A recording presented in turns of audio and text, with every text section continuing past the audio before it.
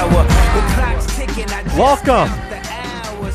Stop tripping, to I'm tripping off the power. The Hot Seat here on UTARadio.com, iHeartRadio, Radio FX, streaming live on Facebook Live, Twitch, soon to be on YouTube. I couldn't get that one going. I don't know, technical difficulties, but the two platforms are staying there, Micah, as always. My name is Creighton Branch. The man next to me, Micah Cole. How is it going, Micah Cole? Going pretty good. Today was pretty solid. This past week has been pretty solid. A lot better than the week before. Yeah, you're telling me about it. Seriously. I mean, that was pretty rough. I told you all about it, Creighton, but we made it through. Got a chance to push the reset button. Yeah, so glad absolutely. that I got to. So I hated how we didn't have a show last week, though. I will say that. For those of you who don't know, Micah Cole had an interview today. He was pretty proud of it. Just filling us in on our life. I had a good week as well. It's been good. That's good, Creighton. We just found out that we're going to get paid an internship. That was a weird fiasco, but I got to be there anyway, so I'll take the money while we're at it. Hey, it doesn't hurt. No, absolutely not. That's cool. Oh, I know. Absolutely. But yeah, it's been a good week. All right. Getting into it. Right off the bat, we're actually a little ahead of schedule. I kind of like this. I do too. As always, starting off with our show, got our What's What for those of you who are just new to listening. Our What's What is just basically anything we see over the week, anything we've come across that's happened, not necessarily within the past week, but just over the course of time, something that just caught our eye. History, something that's just kind of stands out, unusual, something you probably wouldn't know off the top of your head, something that will make you say, whoa. And that usually happens with yours. It makes me go, oh, I didn't know that. And that's what a What's What is. So, Micah, you start off. What's happening in the world of sports? What's going on? What is what? Well, I'm actually going to talk about one of the greats, and this really, really surprised me. So, we all know who Will Chamberlain is. Come on. Do we? If you're a basketball fan, you should know who Will Chamberlain is. He had the 100-point game. That's the first thing that comes to mind. But I'm not. You remember the year where he had 50.4 point average and 22.9 rebounds a game? He surprisingly did not win the MVP that year. Who did? It was Bill Russell. Ah. But that's insane, That's an okay one to lose to, though. I know, but nowadays, if you didn't win the MVP with those numbers, I would be flipping out. Because I'm like, what happened to a point where you don't win by averaging 50 points and 23 rebounds? That is crazy. It would have been. I will say this about Wilt Chamberlain. I would have loved to see the man play. Because I wish we had the opportunity to. Because even though it was back in the day when I guess you could say the league wasn't as developed as it is now, it was like a cheat code still. You can see it on YouTube, obviously, but like I gotta imagine just watching it in person, you're like, how does somebody do this? Because you haven't seen astronomical numbers like that since. No, we're close. And obviously, close. It's fair to say that the talent's gotten better. It's just how it goes in every sport. Oh man, but there still, were some big names back then. Yeah, there's still big names. To be fair, and but you don't matter how big the names are going to be. You have LeBron James on the court right now. He's not even making numbers like that. He's doing Kevin great. Durant can't even make numbers like that, and he's one of the best that we've ever seen. He's one of the best players we've ever seen. Who? Kevin Durant. And he can't even pull this off. No. That's incredible. To think that he didn't win an MVP just blows my mind away. Well, that's the thing, is like that shows you how good Bill Russell was as well. Exactly. And I still argue, though, that like Bill Russell was playing in a time when there was only like 10 teams in the league. And I think his overall stats are a little, I don't know what the word is, but just, I'm trying to say it like in a nice way, but they're just kind of like inflated because, I don't think he would do that if he was playing more so in the late 70s and 80s, obviously, when the league was way more developed. But still, it's impressive. You can't take away what Bill Russell does, but that just shows you how good he is. The fact that he upstaged a Wilt Chamberlain who, like, on a day in and day out basis, 50 rebounds was like average. Like, that was like, yeah, you know what? That's pretty good. And so, like, and then 60 was like, yeah, I can do it. It's crazy. That is pretty insane. Crazy. I mean, I will say... Just to think about that in today's day, though, like to translate that and to see 50 points on average. Before I give you... You win every MVP every time. Before I give you... Yeah, absolutely. Mine, do you ever think... This is always an interesting question to ask people. Do you ever think you'll ever see anybody go for 100 points again in a game? Think about it, though. Oof. It's interesting. Kobe came awfully close, but, man, he couldn't even pull it off. And the way you think about it now, think about how much the game has gone to perimeter shooting, the three-point game.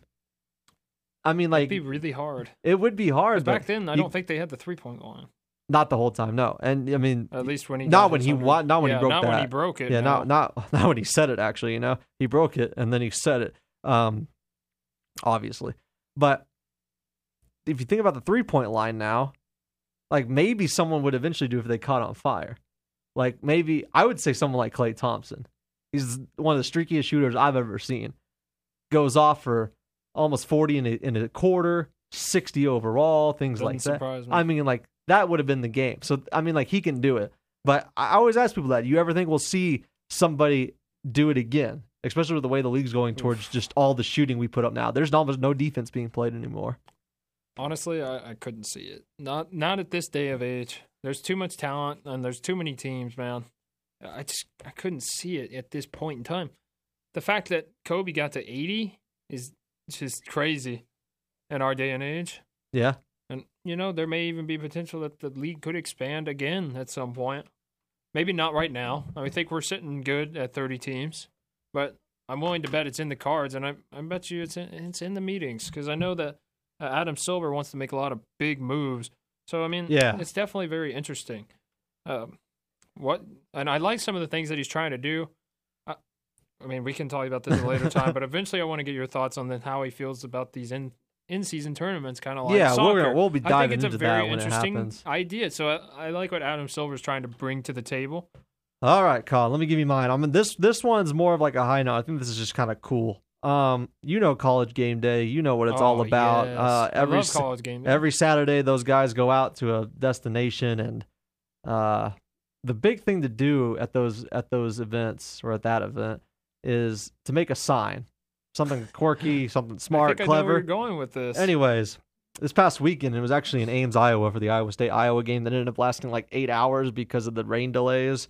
So this kid, Carson King, I just think this is such a cool story. I remember reading about this story. Yeah. Anyways, I just saw it on Facebook. He put his Venmo account, for people that don't know, he put his Venmo account on a piece of poster board, and he ended up getting over like $60,000. I mean, like $60,000. I bet you a lot of those people were just doing it as a joke. I don't know. I Maybe. mean, I don't because even know. because it was something he said that the Busch Light, which is a beer, was like running low, so he needed the money to go get more or something like that. And anyways, he put his thing on there and it worked, and he ended up getting over $60,000, and he ended up donating it to the Iowa Children's Hospital, which I think is really cool. That is really cool. If I'm not mistaken, I believe, I don't know if it's all his money or if they're matching it, but they're close to $130,000 for the kids there. That's awesome. I think that's awesome to hear. I mean, that was very touching to the heart right there. Whenever I saw that story, absolutely. It's stuff you like to see on the internet, man. We don't need all this negativity. Bring more stuff like that. That's seriously what I want to see. Yeah, Kyle, we need your positivity more, don't we? Yeah, but that certainly brought back. Made me realize they're still good in the world. Oh, absolutely. Yeah, I agree. I like to see that. Now, that guy could have easily went and use that money for something else. So I'm glad he didn't. Props to you. I bet you he was thinking there was no way it was going to happen. I Carson. bet you he was Carson. Yeah. Props to you, Carson. Yeah, for sure. I'm willing to bet that he probably didn't think anything was going to happen, but it blew up. I don't know. He put it on there, Micah. I mean, he put his thing on there. You would think he would think that something was happening. I know, but did you see it being that much though? Probably not that much. Usually people blow it off as a joke. So I mean, that's true. Maybe I'll do that the next College Game Day that rolls through Fort Worth. Usually that's where it is. What's your Venmo account? Don't worry about it. I don't want people sending money to me. All right. I mean, I don't mind, but there's your what's that's what. Okay. Now, as always, in our second part of the segment, we're going to dive into some UTA. We're going we're going to get to the bowling. We'll tell you what that was here in a second. But first, I want to highlight on this, I would say, a superb tournament for this volleyball team this past weekend in Washington. Don't you agree? Oh, yeah. And the weekend before, because we didn't get a chance to talk about it. Yeah, we got the agree. chance to call the first game of that 3-game set here for the Maverick Invitational, I believe is what it was. I know we have 2 tournaments. I forget which one is the Maverick Invitational. Let's just go with that, though. It's all the same. It's here at the College Park Center. We'll just call it the Mav Invitational. But they looked really, really good. They were obviously in sync. And in the second set of that game against Incarnate Word, there was some struggling. There was some moments where they struggled. Yeah. But they proved that they could battle through it as a team and find a way to win. And they took the match in 3 sets. They won the next day in 3 sets, I believe. And then they lost a hard 5-setter to UNC Greensboro. Mm-hmm. I'll tell you what, though. It certainly looked good. Here's one thing before we dive into the one that happened in Washington. I believe the next step in this program is you have to beat teams like UNC Greensboro. You can't lose to teams like that. If you're going to beat small division opponents, not our division, but Division 1, and I guess according to the exhibition Division 2, if you're going to beat those guys, you got to be willing to beat the mid-level volleyball teams as well. And let's not forget, I mean, UNC Greensboro has a pretty okay program. That's what I'm saying. You got to beat those decent programs. Guys. Yeah, because, I mean, they're on the fence with you. That's where you're at right now. That's if you're the next expecting to make the tournament, if you can't beat those guys, what makes you think you can go up and beat a top-tier team like Washington State or teams in the Big Ten? Yeah, and that's what I'm saying is, like, so they go to the Cougar Classic. They end up beating Liberty 3-0, and they also... I should say the Pac-12, not the Big Ten. Right? I'm sure the Big Ten has some good programs. Oh, yeah. Just because we were referring to Washington State, that's what I meant. Penn State is a great program. I was just trying to refer to the West Coast they teams. beat Liberty up there 3-0, and then Idaho State 3-2, and those are fine, but I just don't think you can lose to Washington State getting swept. Maybe losing 3-1, 3-2, but you can't get swept in Washington State and then have to go 5 sets to Idaho State. Idaho State is having a rough time this year too. I mean, so that's that was what I'm saying. It's like to me. that's the issue, and I'll tell you what, I do love. It's possible that we were just struggling. I didn't get to see that third game against Iowa State personally, but it's possible that's how it worked out. Is they were just kind of struggling a little bit and trying to find their way, and they also dropped the first 2 sets. Let's not forget that. That's kind of frustrating because they're having to do that all the time. Talk about the grit that this team has in the give up, and I applaud that, and we say it on the air when we're calling. We love that about this team, but not to Idaho State. That should be that should be an easy one. You shouldn't go down 2 sets. You never really should have. No, and I just don't think it's and Washington State win a set, at least win a set, because show me. And this team is obviously improved from last year. I mean, it's obvious. They're 6-3 already, which is not bad. They're 6-3. And we have another tournament this weekend. Yeah, they do. They play Chicago State on Friday. And I know that they have hopefully a big they don't go matchup. 5 sets on that one. And this weekend you also have another pretty good opponent coming into town, Stephen F. Austin. I believe they're 8-1 on the season. Yeah, you have another chance to beat one of those teams like UNC Greensboro. Take advantage of it. Go out there and win it, and kind of show us what you got. I have that's the one I have circled. If you've improved and you want to get to where you were, whether it's honestly, this goes past volleyball. Because honestly, the next step is beating those mid-tier teams. Yeah, and it goes past competing with the top-tier teams and winning the Sun Belt. It goes Those past are the 3 volleyball. things I'm if looking you ask at. me, it goes past volleyball. It deals with the basketball, the tennis, whatever sport you want to name.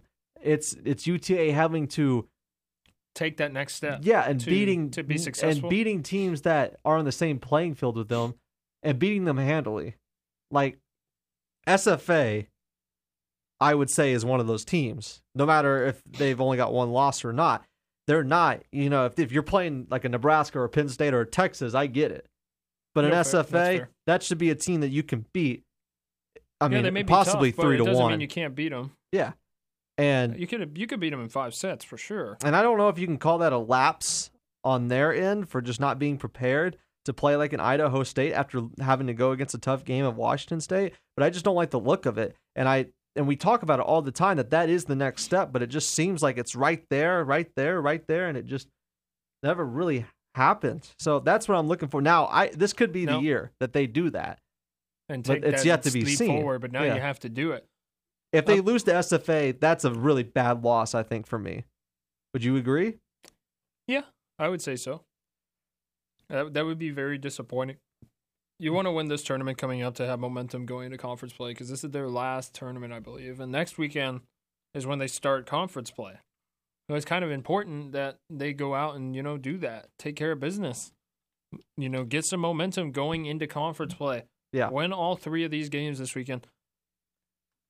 By the way, I want to ask this before we get out of the state. Okay. Who is your key player this year, based on what you've seen so far? Honestly, I was probably going to be entitled to say Rewalt or Jedlicka, but after seeing and she's been on the highlights of the NCAA pages, it's probably for me again Madeline St. Germain. I was going to say the exact same thing. Yeah, because I was really inclined to come in here and say it was somebody else, but after what I've seen, with my own eyes, obviously calling the games, and then also on the highlights, she's made the NCAA volleyball page twice off of highlights of her own, saving plays. I think it's her. And I think Allie Wells is a great backup, obviously, and she's going to be good. But she's getting a chance to learn from one of the best. This team, to me, really depends on her the most. I think there's a lot of points they would give up if she's not there, and there's a lot of points they wouldn't get if she's not there. Correct. It goes both ways. And another key point is the front 3. Oh, yeah, exactly. And that's why I was going to say those girls. Having that height at the front is just so pivotal. They did not have that last year, and now they're being able to come up and just spike balls like crazy, left and right. We saw it in our game against Incarnate Word, Creighton. It's nice to see. And time again, especially in that first set. But man, it's nice to have that luxury. Before we get out of this segment, let's talk 1 minute about this bowling match that happened Monday. For those of you who do not know, Kyle Scow, this just would be a little fun. Kyle Scow, who is a host on his own show on Mondays, and he challenged the president of the university, Kabari, to a bowling match. It's a sport, so that's why we're talking about it, obviously. Hey, but who doesn't love some bowling? I just think it was just fun to be a part of. What did you like most about that on Monday? Honestly, I just enjoyed the atmosphere. Yeah. It was a great atmosphere. There was a lot of students. I was actually surprised at the involvement, like how many people who actually showed up. Yeah. I think it was a great event. It turned out really well. And I enjoyed watching Kabari and Kyle out there bowling, especially in that first game particularly. They were both lights out. Yeah, they just got robbed a lot by one pin. I completely agree. And also, I'll tell you what, Dylan Hernandez, Mr. UTA. Oh, my goodness. He was something else, wasn't he? He came out of nowhere.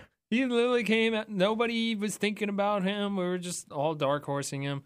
And then just out of nowhere, he got like 4 strikes in a row. I'm just like, what on earth did we just see? But I'm gonna get that call together and post it, so anybody that's listening that wants to listen to it can. Well done, Kyle, for getting the win for UTA Radio. And we got the call it, so it was just an unusual experience, unique at the same time. It was a lot of fun. So I'm gonna post that online. It's just cool to talk about and cool to hear. You guys got to listen to it. It sounded kind of like there was parts of it that sounded like a football game. How excited we were! I can't believe it, but it was awesome. So I encourage you guys. It was pretty awesome, Creighton. To go. It's different.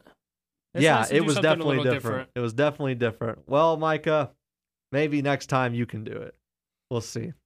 All right. If there is one while we're here, maybe I'll be the bowler this next time. We'll see. Your bowling game needs some work, but that's sure. That's not the point. That's not the point. All right, guys. Coming up next, let's talk a little bit of Cowboys. Looking pretty good, if you ask me. That's coming up here. I loved it. On the hot seat on UTARadio.com. How about them Cowboys? Welcome back to the hot seat here on UTARadio.com, iHeartRadio, Radio FX, and Facebook Live, Twitch.tv, and we're trying to still get YouTube up, but we're still having technical difficulties. We may just have to wait until next week to pull that off. I got it. I am Micah Cole, and my boy, Creighton Brantz, the Birdman, right next to me. Favorite co-host. Wouldn't be the show without him. Thank you, Creighton Kyle. Branch. I was running around there. Thanks for stopping some time. But I will say one thing first. What? How about them Cowboys? Well, before we get into that, let me notify everybody that if you're watching the Twitch stream, we had to restart so we could get the Facebook one going. So just go ahead and reload it. It should be good. But yes, Micah, how about them Dallas Cowboys? Yes, sir. They looked so good on Sunday. I mean, aside from the first quarter, but I'll give them a break on that one. It didn't mean a whole lot at the end. I got to tell you, They man. won by 10 points, and that's all I could ask for. I got to tell you. Man, but you know what's making me nervous? Hold on. We're not there. You're jumping ahead of me. I'll just play. Jumping ahead of me. So, we didn't even get to cover any of the Cowboys' first games because we were off the air last week. So, let's catch up. Cowboys beat the Giants the first game, 35-17 to go 1-0. And obviously, I think this game was a little bit too close, 31-21 against the Redskins on Sunday. I think it could have been I mean, to be fair, It's fine. They were It's- up it's 17, fine. and they scored a garbage time touchdown. Yeah. I'm not too worried about it. I mean, 10 points is more than enough for me to feel comfortable. so they ended up That winning late. 31-21 against the Redskins, and we are ranked third in the power rankings, which I consider the rankings of the NFL. That is really the standard you want to be at. If you're on there, I mean, obviously everybody's on there, but if you're in the top 5, you're really You're good. pretty good, yeah. So, And this is a team that we both expect to go deep into the playoffs this year. absolutely. I mean, Well, I you picked them have to win the whole winning thing. The whole thing. I have them going to the NFC Championship. So it's definitely a great time to be a Cowboy fan. With Because that- they're one of the better teams we've seen in a With while. that being said, This Micah, is actually their best start since 2013 or 14. I don't know. Jeez. It's been so long since we started 2-0. Is that the I year? can't even Is that remember. the year we only won 4 games? Yeah, That's what I thought. something like that. All right, Micah, I just want to know into this segment, what are your thoughts on this team now? Now that we've got to see them Honestly, for two sorry. games, and granted, it's been against the Giants and the Redskins, but there's some really good looking parts of this team. What do you think? Honestly, for me, the thing I'm most happy about is we already got 2 divisional wins under our belt. Yeah, That is a great way to just set the tone. Talk about setting the tone right now. I mean, you already have a nice advantage in divisional play, which is great. You got 1/3 of your divisional schedule out of the way. Now you can move on to the Dolphins.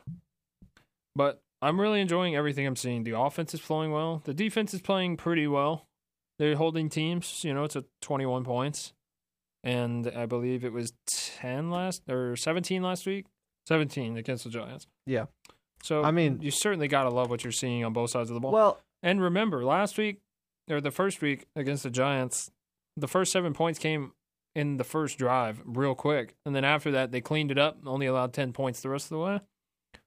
The offense did their thing. Dak Prescott went off.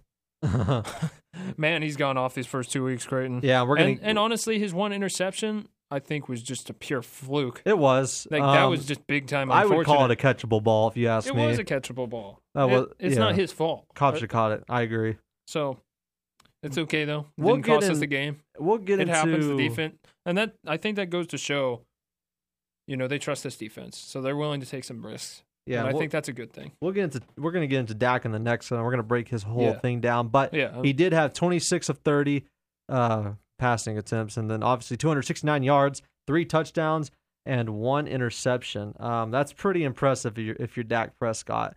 And then Ezekiel Elliott, 23 carries on 111 yards and 1 time. It's obvious, and of course, all the weapons they have at the wide receiver slot. It's obvious this team is so well equipped on the offensive side. I will say though, I'm disappointed in what I've seen from the defense a little bit. I expected that. Now, this could be because it's only the second game, getting used to a lot of things, trying to figure everybody out. But And it's your first road game of the season too. So well, I mean, like, it wasn't the best in the New York, if you ask me.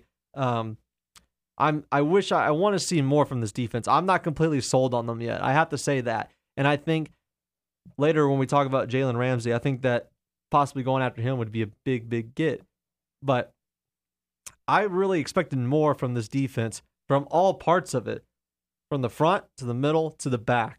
I mean, Leighton Vander Esch is incredibly good. So is Jalen Smith. But I still think that they have room to improve and grow, obviously.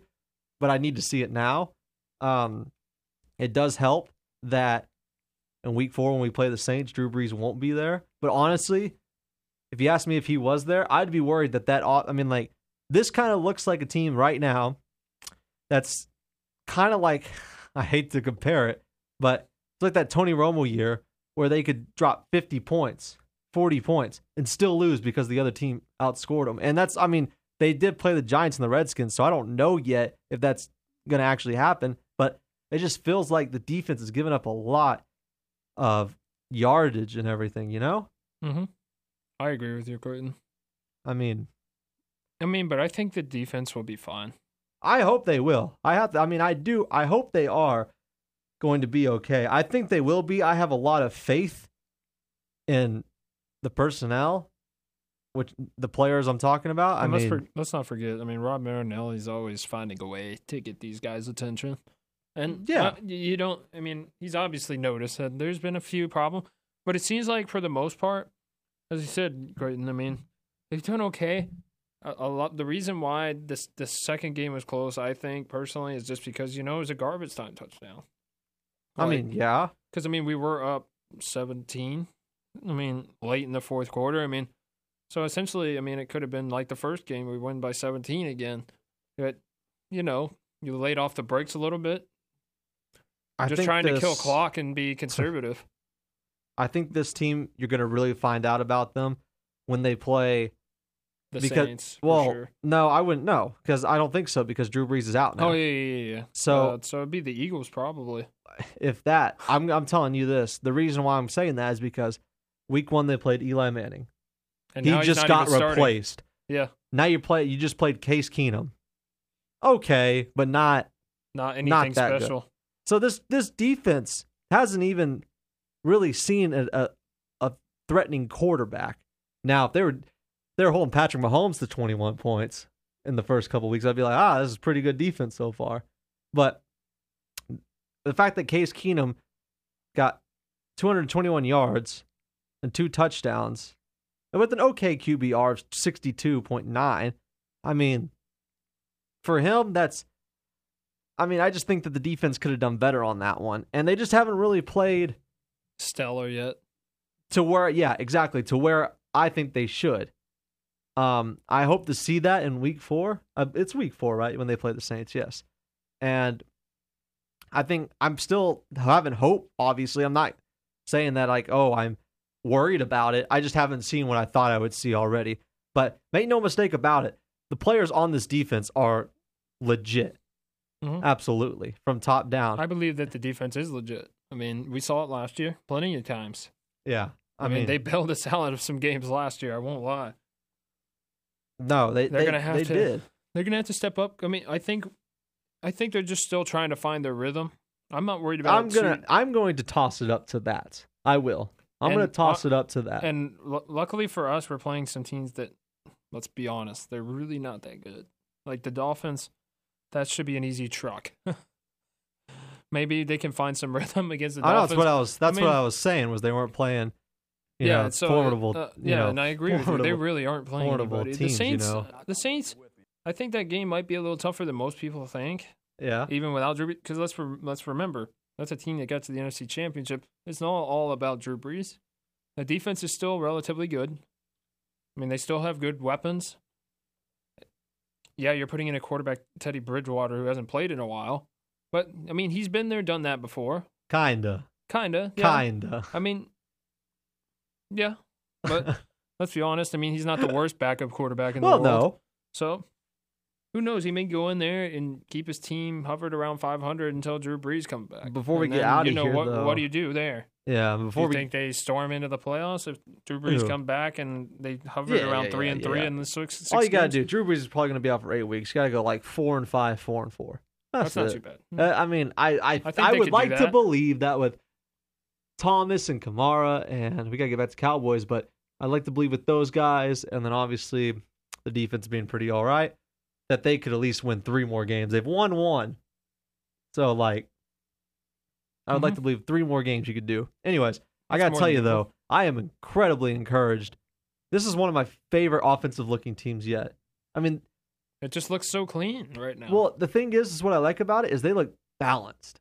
They look so balanced. It's just so hard to tell what they're going to do. Are they going to do play action? Are they going to run? Are they going to pass? And I got to tell you, just don't know. I got to tell you, I did not think that Kellen was going to be this good of an offensive coordinator. I had my questions too, Creighton. You did? Yeah. I mean, I didn't know if he was going to be as good as he had been.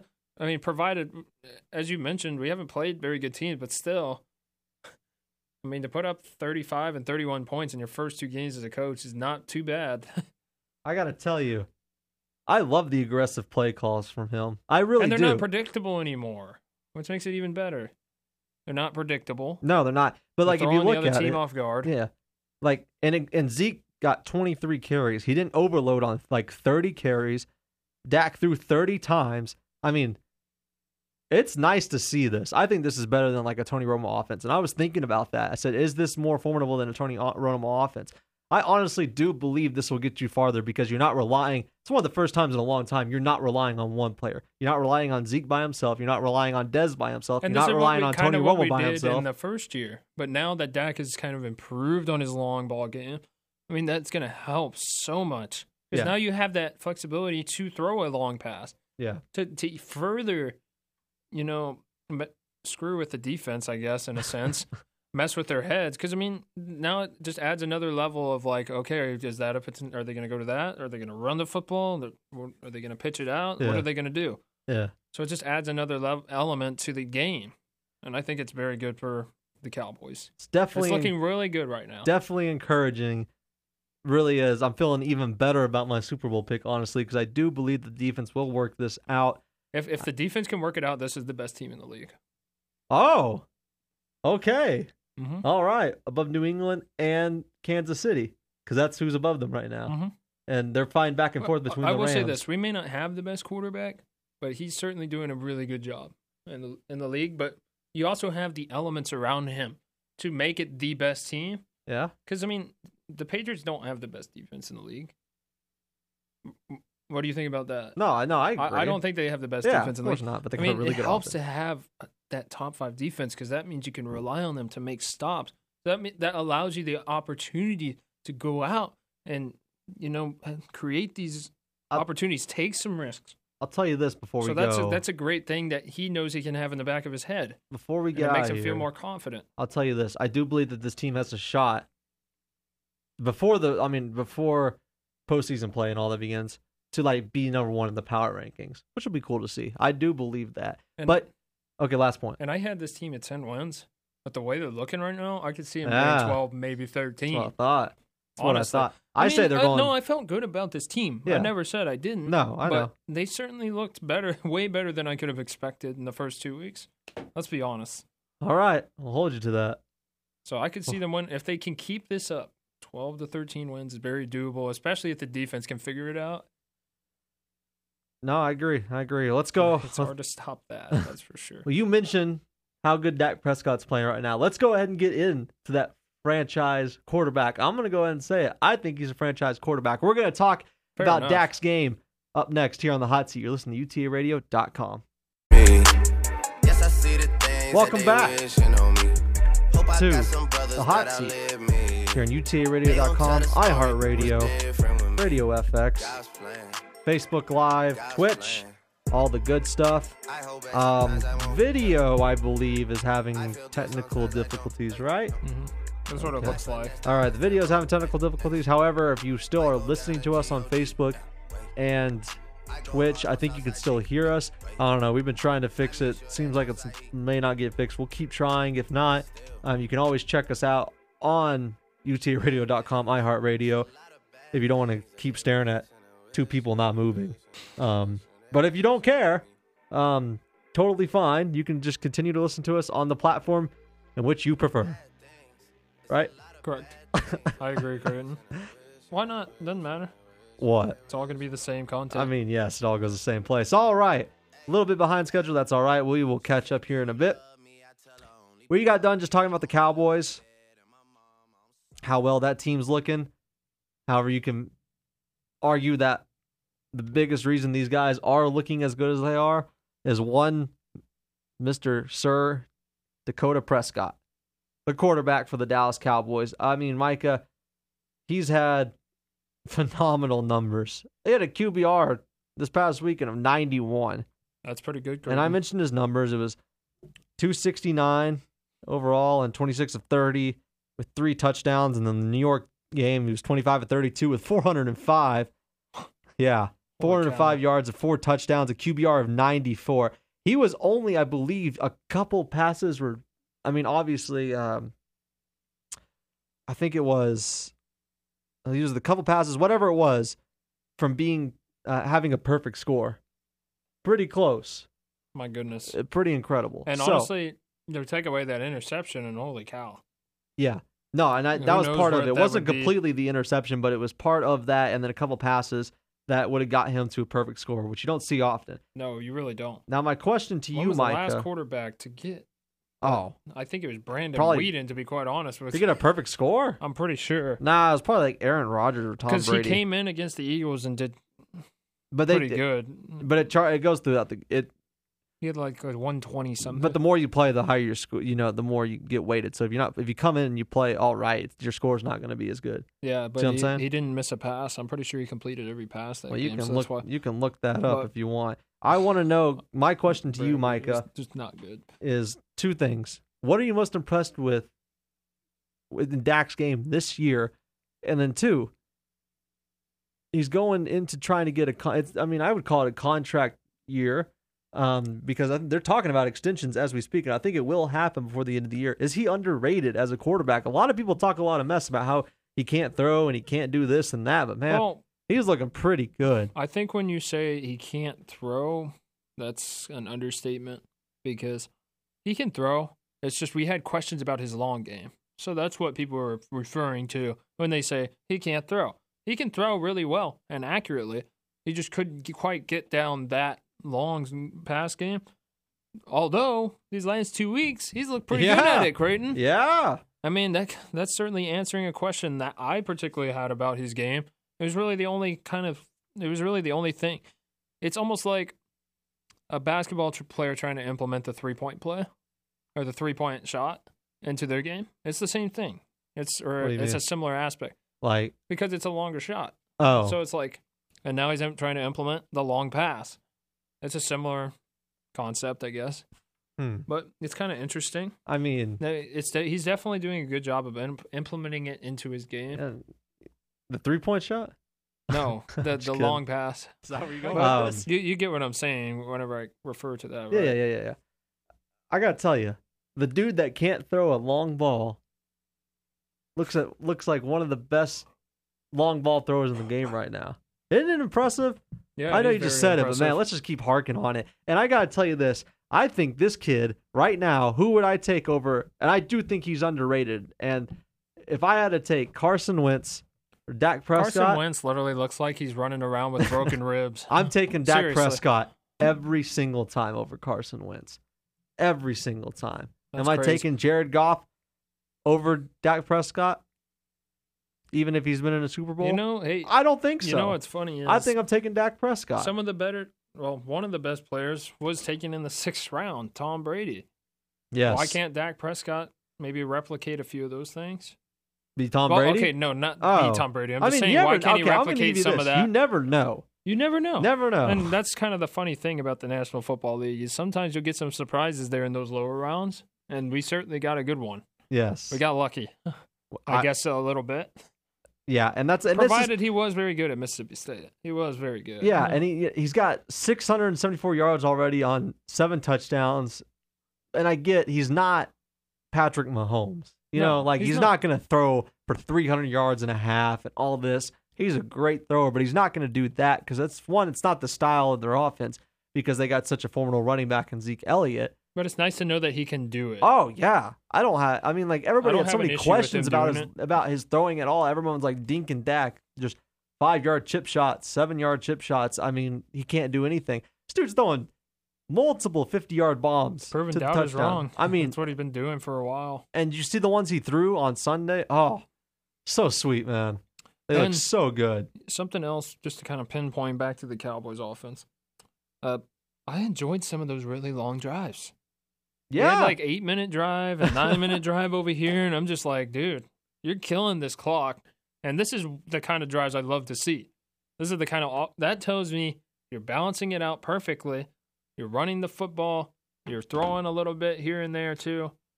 Man, those are my favorite drives. Whenever you just milk the clock forever and score a touchdown and wear down the defense, and give your defense a nice break. That's something a baseball guy would say. Anyways, I mean, but come on, it's a nice craft. And I know.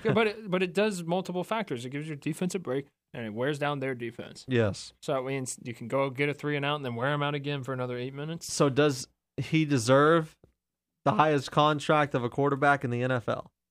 Because No. that is the talk. No. He doesn't know. Huh? No, not yet. Really? So we talk all about this Carson Wentz situation. He's better than Carson Wentz. I would take him But it's- over. I mean, Unless are you not taking him over Carson Wentz and Jared Goff? Should he be the highest paid? Potentially. But So when you're talking about how much Carson Wentz is getting paid, should he be getting paid that money? No, and that's Exactly. That's where I'm pinpointing it to. Okay. Kind of like the Zeke situation. Well, okay, yes. I mean, does he deserve? Let me he say deserves this. to get paid. Does he Is deserve that to be the question? highest paid? Not does he deserve the money that's because the thing was, does Zeke deserve to be the highest paid? I think yes, but does he deserve the money that's coming to him on the contract? No, because the highest paid before him was Todd Gurley, and Todd Gurley I don't think deserved that much money. So it's the same thing that I'm asking with Dak is maybe he doesn't deserve that much money, but does he deserve to be the highest paid quarterback? What I'm saying is, does he deserve to basically have the stature of I am the best at what I do? So you know what I'm saying? Mm-hmm. And if we wanted to make that argument, though, we'd say Tom Brady be the highest paid quarterback. Well, yeah, I know. That's what I'm saying. Because I think if he continues what he's doing right now, he's a top 5 quarterback in the league. Who? Right now? Dak? In this league right now. I think he's there. Yeah, he's there. He's already there right now. I'm just saying, as long as he Who keeps would you it up. take over him right now? Well, Tom Brady. Tom Brady. Even with his Patrick age, Mahomes. You gotta love it. Patrick Mahomes. How can you? Honestly, he might be number Drew 3. Brees when he's healthy. Yeah, because that's a hard one to Who else? go against. Honestly, yeah, 4 sounds about right. Put him at 4 or 5. But Seriously. that's why I just don't think he'd be the highest paid. But I think it's Well, time I'm for saying him the to get highest paid based off of what it is right now. I mean, Drew Brees, Tom Brady are not now. Okay, when Patrick Mahomes becomes the highest paid, it's probably off the charts for him to say that he deserves to be the highest paid. But the measure we're talking about right now is Carson Wentz. Oh, well then, yeah. I think he should get paid more than Carson Wentz because he's literally playing on... Glad we wrapped around on that one. Yeah. Okay, that makes more sense. That's what I was saying. Should he get paid more than Carson Wentz? Because Absolutely. I mean, what is Carson Wentz? Yeah. He's a good quarterback, but what has he really done? I mean... He got to the playoffs once and lost. I could argue that, like, Nick Foles did more for Philadelphia than Carson Wentz has done so far. And you saw he the won other a day, championship and he got to the divisional round the very next year. Carson Wentz got banged up the other day. Yeah, exactly. That's also another point that I like about he's literally Dak's playing game. with broken ribs. What I like about Dak's game is how many times have you seen this guy go out because he's unhealthy or he gets hurt? Knock on wood. If it happens, man, I don't want to see what Cooper Rush has in the tank.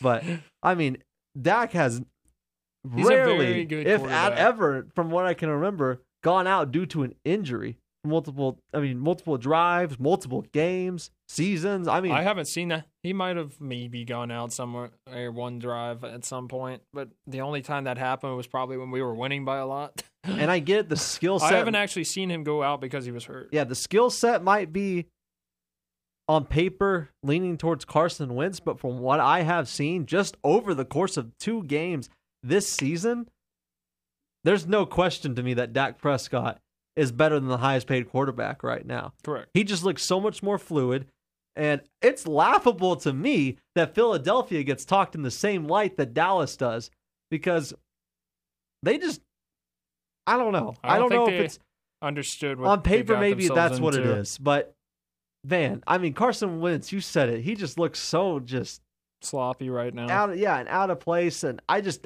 wouldn't. I think Dak Prescott could do just as good, if not better, in that system as well. And let's not start to get into the thing of like ever if this happens down the road and they end up winning the Super Bowl that Dak Prescott had way more offensive weapons than Carson Wentz did.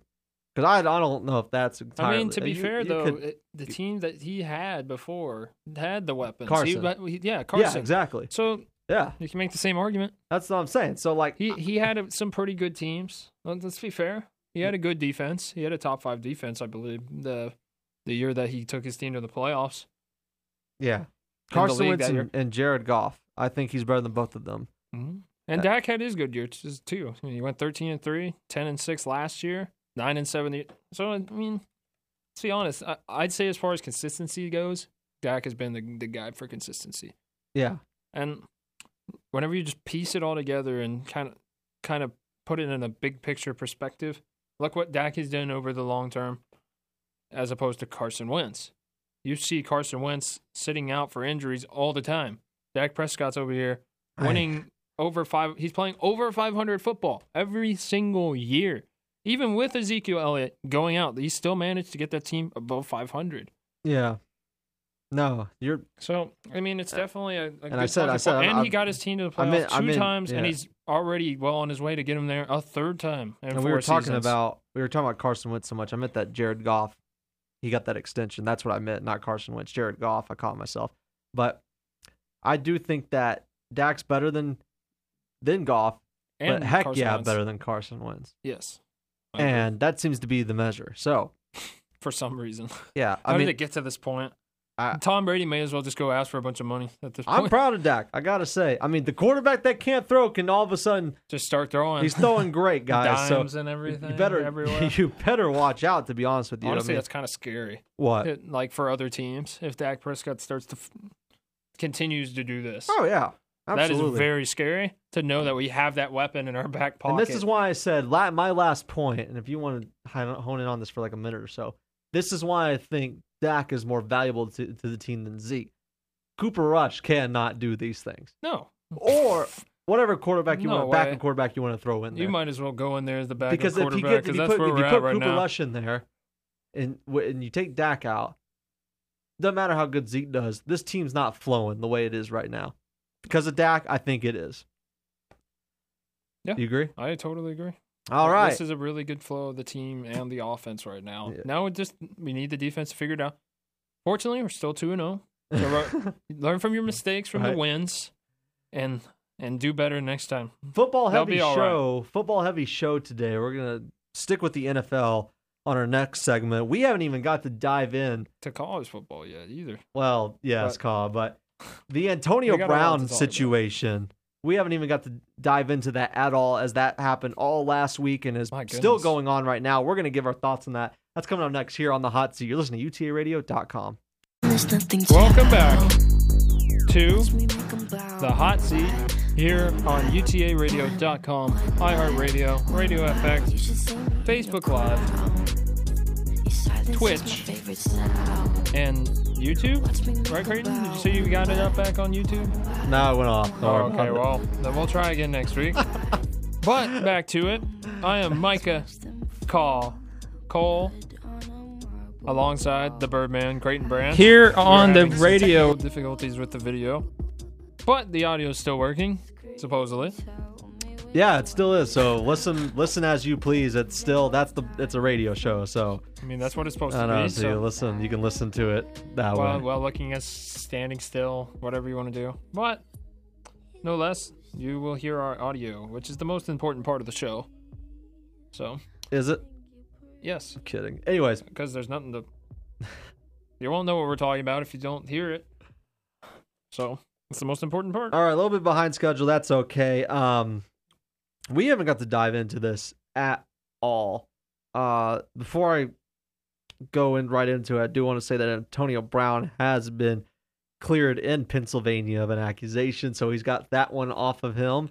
But a lot of things have happened to Antonio Brown over the course of a week.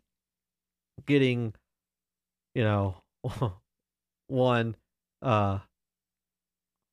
dating back, honestly, let's just go through it all, is with the Oakland Raiders. asked for a It's been release. a roller coaster for this. Gets asked for a release on the Oakland Raiders after really a rough offseason between, not showing to practices, helmet situation, things like that. And then he posts a private conversation with his coach, John Gruden, which is actually illegal in California law. Both parties have to be consent on that. He didn't know that he was being recorded. He dropped it anyway, so he actually broke the law. And anyways, he asked for them to cut. He gets cut. The Patriots pick him up, and here we are a couple days in, and he's starting to get accused for all these assault charges on women, sexual assault charges on these former female trainers. And this whole situation, I got to tell you, not just the accusations, but just where it has gotten to over the course of a week with Antonio Brown losing the amount of money that he has, and now being in this situation. He ended up playing. He played pretty good. Had a couple touchdowns, or one touchdown.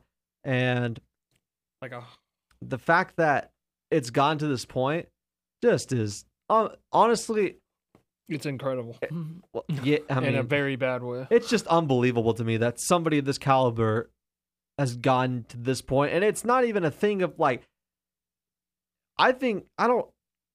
here's what before you go, I'm just going to put this out there, that I think this man at this point now is legitimately, there's something wrong with his head. I think he's kind of partially just in an other sense of the world. You know what I'm saying? It just feels like it. If you know what I mean. He's just showing hatred. And how so? He's throwing so much shade at the Steelers and how they treated him. And then he wants out of Oakland. They're trying to figure something out. Honestly, I think it might be a mental health issue at this point. Well, that's what I'm saying. Yeah. It just feels that way. Yeah, it really does. And something's obviously wrong. And he needs help. There's no way to put it. But I got to tell you, from the time that we were talking about this, about the Patriot situation and the Oakland situation before the season really started, a couple days before the season started when he got picked up, to this point now, over the course of just 1 week, I am shocked that the Patriots have rolled with this guy. I am too. They're the last team I thought would actually do it. But then again, if there's anybody that can make something like this work, it's Bill Belichick. It really is. You think he's going to make it work?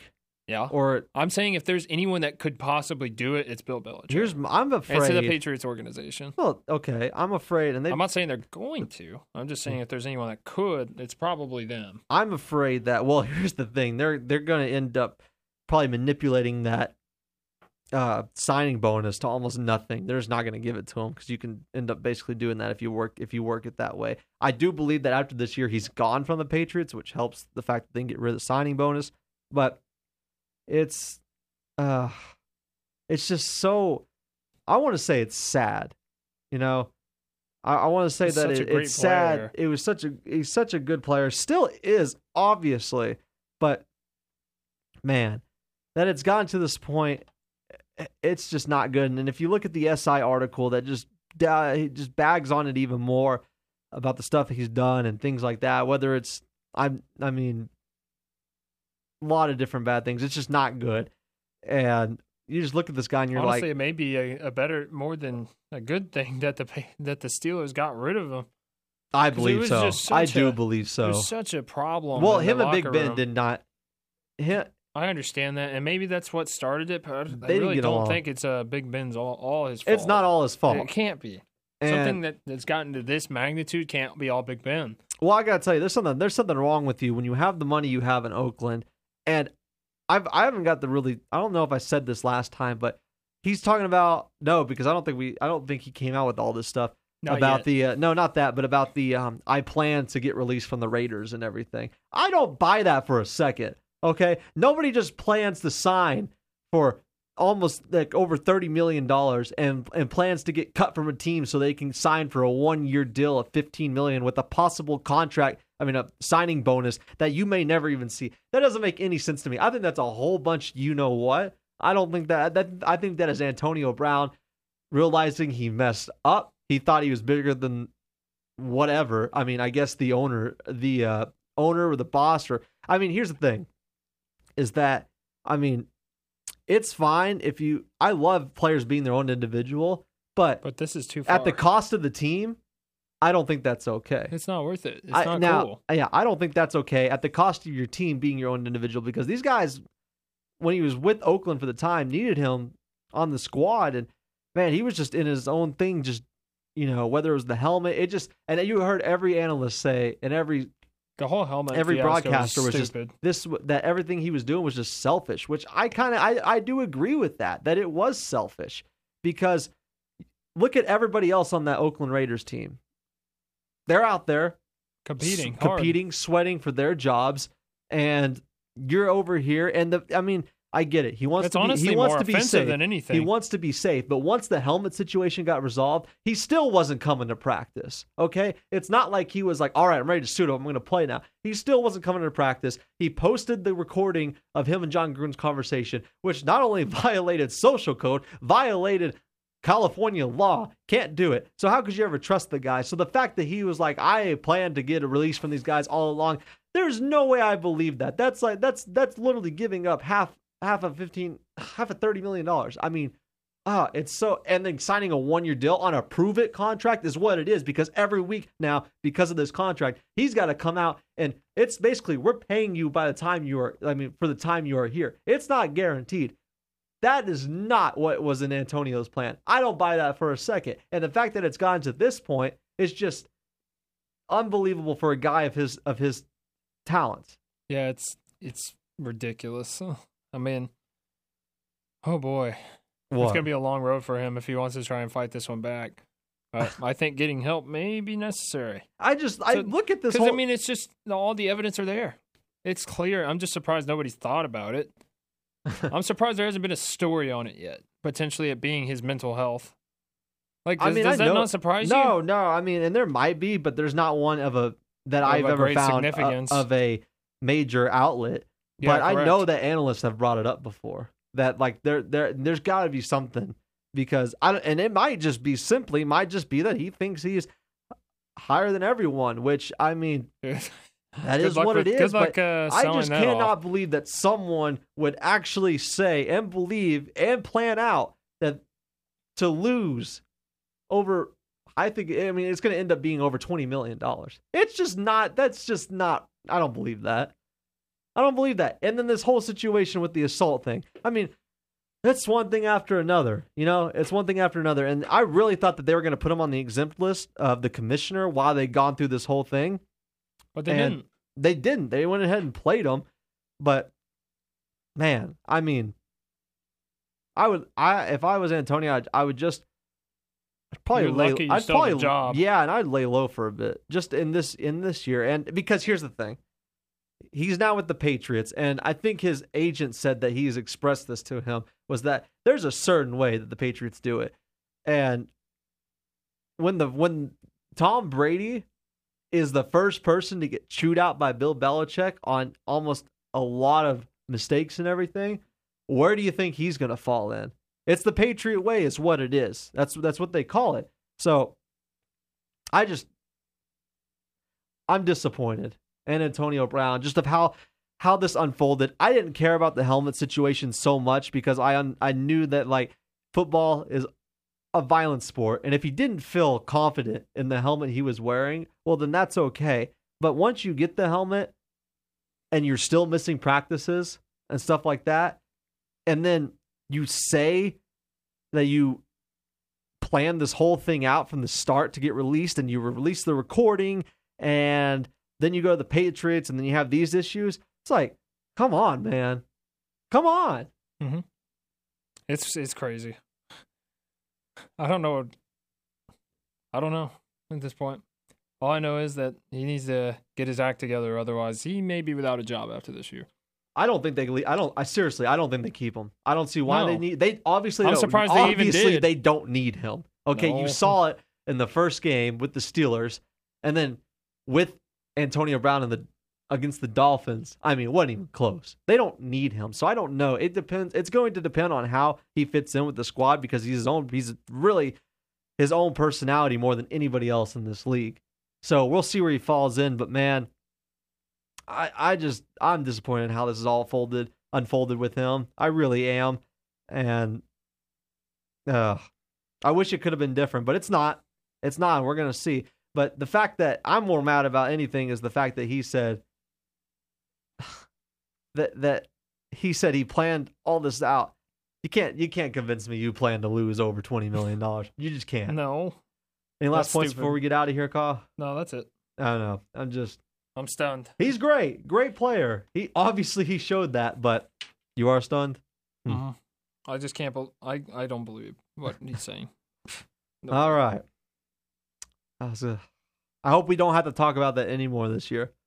I hope he just does his thing, balls out like we know he can, and doesn't cause any problems on the Patriots' way, because they'll cut him if they feel like it. They really will. Mm-hmm. Oh, Antonio. Poor guy. Coming up next. Interesting. The ESPN released an article today about who are the top shooters of this decade, starting from the 2010s. LeBron James is number 3. We're going to debate who our top 3, coming up here on our greatest of segment. I don't believe LeBron James is even in the top 10. We'll get to that here on the hot seat. Listen to UTARadio.com. Welcome back to the hot seat here on UTARadio.com, iHeartRadio, Radio FX, Facebook Live, and Twitch. But we're having some technical difficulties with those. Bear with us this week. We will get those situated and back up next week. I'm Micah Cockcole alongside the Birdman Creighton Branch. Oh, is that it? Oh. I was like, Usually you say something after that, so that's why. Oh, I see. I got you. You thought? You thought? Yeah. Anyways. All right, well, we'll just go ahead and jump into it. Micah. Well, a little weird. I guess I look at this list and anyways, for people that don't know, ESPN came out with the top shooters list of this decade, 2010 to now, and Stephen Curry was number 1, number 2 was Kevin Durant, and number 3 was LeBron James, taking the place over number 4 Klay Thompson, number 5 James Harden, number 6 Dirk Nowitzki, 7 Chris Paul, 8 Damian Lillard, 9 JJ Redick, and then 10 Kyle Korver to round it out. Well, I had a lot of some problems with a couple of those. That one, LeBron James in particular, and I had problems with James Harden, and then other ones. I want to know for this greatest of who is your greatest top 3 shooters. We're basically gonna give our own list on this one of the 2010 decade. I'll start from the bottom up because I think it's fair. LeBron is definitely not in my top 3. Today is Taco I'm going to actually put Klay Thompson in number 3. He's one of the best 3-point he may not be the best 3-point shooter on the Golden State Warriors, but he's definitely one of the best ones in the league. Yeah. That just tells you how good of a teammate he has at shooting the 3-pointer. Let's be honest, we all know who that is. But we'll save that for a later part. But, man, he's just such a great all-around athlete and player alongside Steph Curry. Unbelievable. I don't think I've ever seen so streaky, a better duo that can just streak out 3-pointers.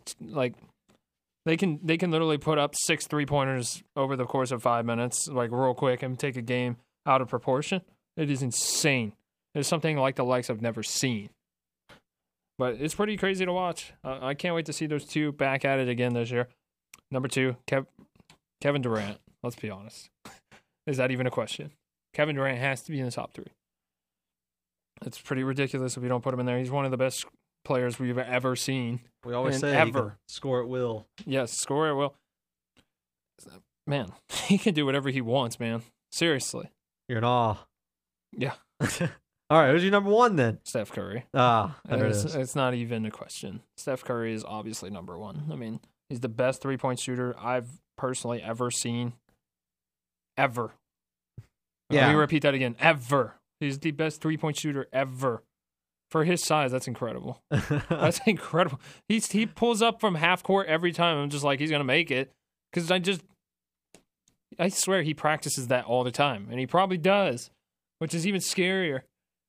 Like, could you pull up and hit a half court shot on your first try every single time? Absolutely not. Like, seriously, it is just Dude's legit. It is absolutely incredible. All right. You'll never see anything like it again. Just saying. Good. It's almost like Probably trying not. to hit 5,000 Ks for Nolan Ryan. We talked about this before the show. It's just pulling not the going to baseball. happen. No, I'm just saying, like, it's similar to that. You won't see it again. You won't see a three-point shooter like this. This is a special case. Very special player. Good top three. Glad LeBron wasn't in there. I just don't agree with that. But I do have one or a couple. Oh, you got some wild cards? Actually, let's do the wild cards at the end. All right. So my number 3. I was thinking about putting him higher, but I didn't. At number 3, I'm putting Dirk Nowitzki. There you go. I love it. I just thought about it, and I was looking at the numbers, and Klay Thompson's a great one to go with. I was contemplated on the 2. But man, I was on the fence. I remember those, like, right, and we're going based on 2010. 2010, 11. I mean, up to 2019, but man, from 2010 to like 2015, this dude, I mean, like, it was so good, especially the 2011 year, but unstoppable from mid-range. Pretty good three-point shooter. He's 40% virtually from the three-point range. But man, he invented his own shot is all you need to know too as well. That shows you where his offense lies. The one-legged shot was pretty much unstoppable. Mid-range game was great. Inside game I thought was pretty good as well. Dirk was one of those guys that could go off for 60 and be really efficient about it, which is a lot of players you see. Like, I think like guys on this list, like Chris Paul and Damian Lillard and guys like that, they can go off, but I don't think their efficiency levels are as high as like Dirk's. Dirk just knows how to shoot. So man, number and 2, because of shot. that reason, number 2 on my list. God, these are really tight, 2 and 1. I'm going Kevin Durant. Strictly because of the efficiency. This dude, I mean, unbelievable on the sense of shots taken, the shots made. I've never seen anything like this in my life. I mean, it surpasses I think almost everybody in not just the present league, the past league. You see this guy roll up off a whatever you want to call it, calf injury, in the finals, ends up getting hurt, but still he comes out, he's dropping 11 points on like 3-4 shots. I mean, it's just so easy for him. And usually his shot makes to shot I hate how he got shot that made Achilles to shot injury, attempts ratio is he's only lacking like maybe like he misses 6 or 7 shots a game. That's it. I mean, this guy is so efficient, and that's the best. That's what I like more about his game. Not the fact that he's just shooting all the time and making it, but he takes great shots. He makes almost every one of them. And I do believe that there is a chance I do think he's going to come back like himself. I think he's going to be one of the first players to ever do it. Come back as good as he was before, off an Achilles. Everybody's down him. I'm not. And I think that there's still a shot for him to be one of the best of all time. Well, he is going to be the best of all time, but one of the best of all time. But I think there's a shot for him to creep up into that point range of 36,000, be top 2 scoring all time. Maybe we'll see what happens if he has a great year, maybe best ever. So number 1, very possible. It's just too hard to put anybody past him. It's Steph Curry. This kid is just unbelievable. I mean, shoots basically almost 45% from half court. As you said, he pulls up from half court. His number is like 45% from that range. It's so easy for him. And the fact that everybody says Steph Curry is the greatest shooter they've ever seen. There's no understatement at all. Yeah. There's no that exaggeration just leads you to believe. that statement. That shows you where he is. I mean, let me read you I get a kick out of just watching him play. Yeah, here's the numbers from the perimeter. Just the perimeter. Mentioned that he has 46% from 46% from mid-range, and then obviously honestly, 60%. That doesn't even surprise me. 60% from inside, but the perimeter, 50% from the left corner, 44%, 42%, 45% from the outside, and then 49% on the right corner. I've never seen anything like it. I mean, Feels like higher It's every time I awesome. see him shoot. It feels like every time I see him shoot, it goes down.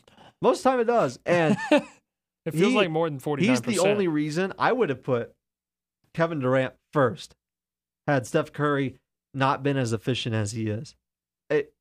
It's crazy how efficient this guy is, and he makes bad shots look like good shots. You see guys now, whether in college, high school, on the blacktop. I mean, used to be the fact that taking a 40-foot shot was bad.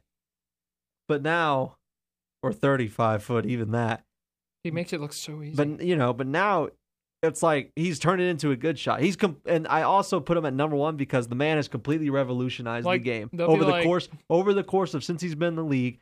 He has changed the game upside down, on its head, the way we look at it now. Nobody. I mean, okay. See, the funny thing about Steph Curry is sometimes during a game with like 16 seconds left on the shot clock, he'll just pull up from 40 feet out and just take a shot. That is unheard of. Yes. I've never seen anyone confident enough to take that kind of shot, at least on purpose.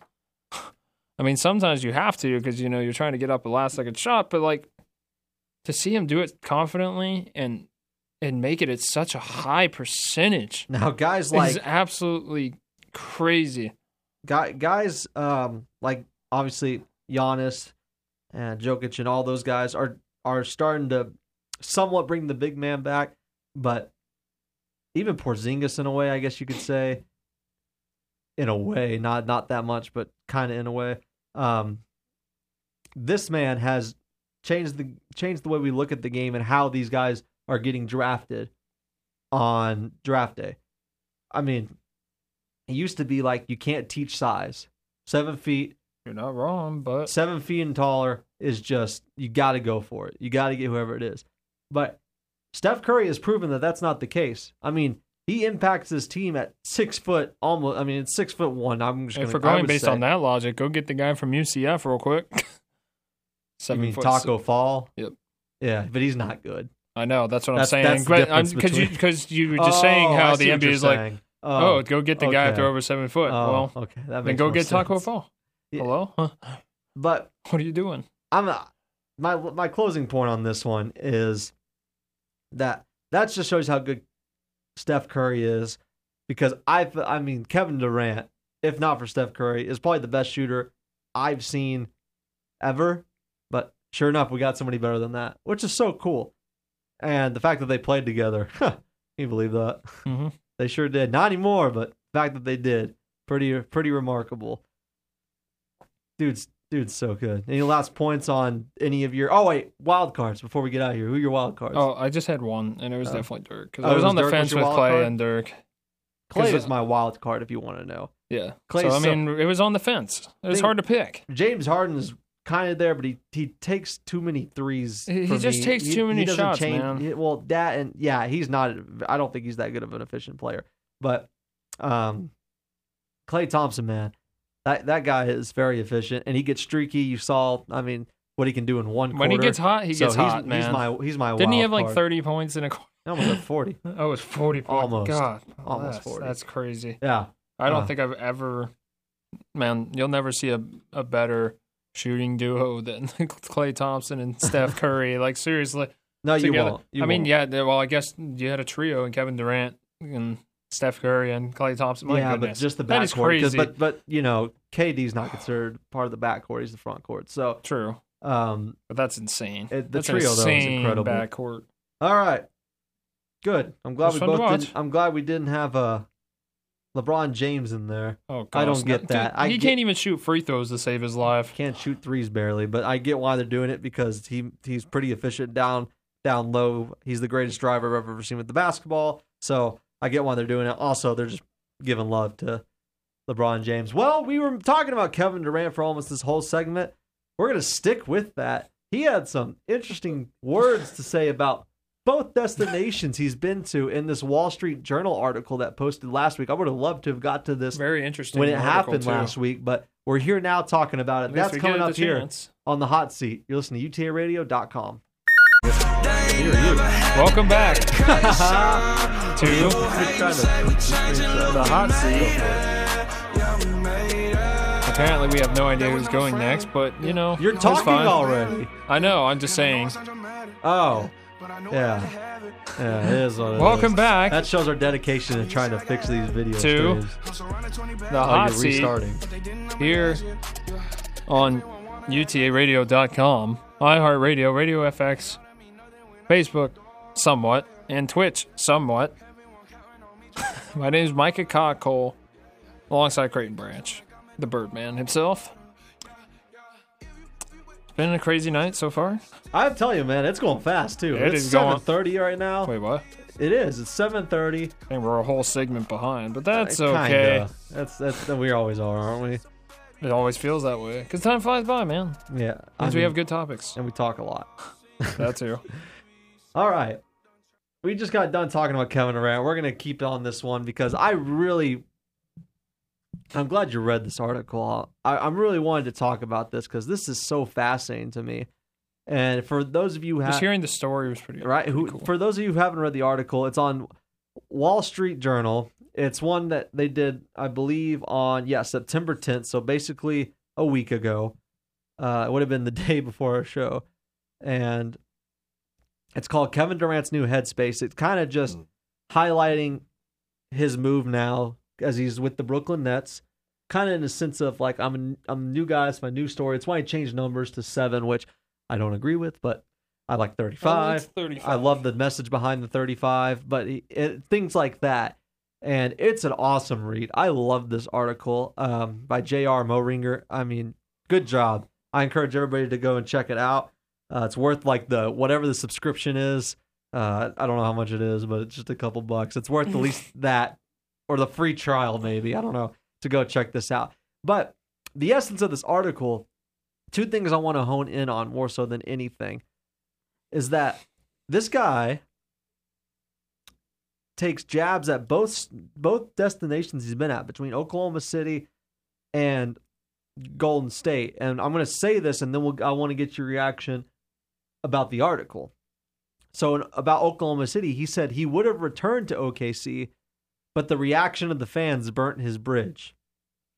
And in Oakland, he says, as time went on, and I think we saw this last year, honestly, especially when Draymond Green got all up in his grill and said that we won before you and called him a couple of words you cannot repeat on the radio. He said, as time went on, I started to realize I'm just different from the rest of the guys. And with that being said, Micah, what was your take on this article? I don't know. Does it make you view Kevin Durant any difference? Honestly, I mean, what did you feel while reading this? I mean, it makes me kind of understand a little bit more about his frustration, okay. particularly after he left Oklahoma City. I can agree with him. I don't think that they treated him the right way. I mean, regardless of what the reason why he left, I don't think it was fair. He did a lot for that city.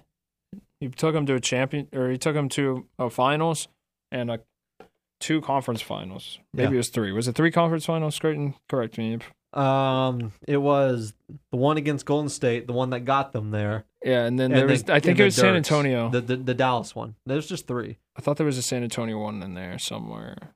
But I could be wrong. Oh, no, that was the one that came back down 0-2 to go to the finals. There you go. Okay, that's what happened. Yeah, it was the one to get to the finals, the one with Dallas, and then the one with Golden State they lost. Yeah, then he switched over. Anyways, continue.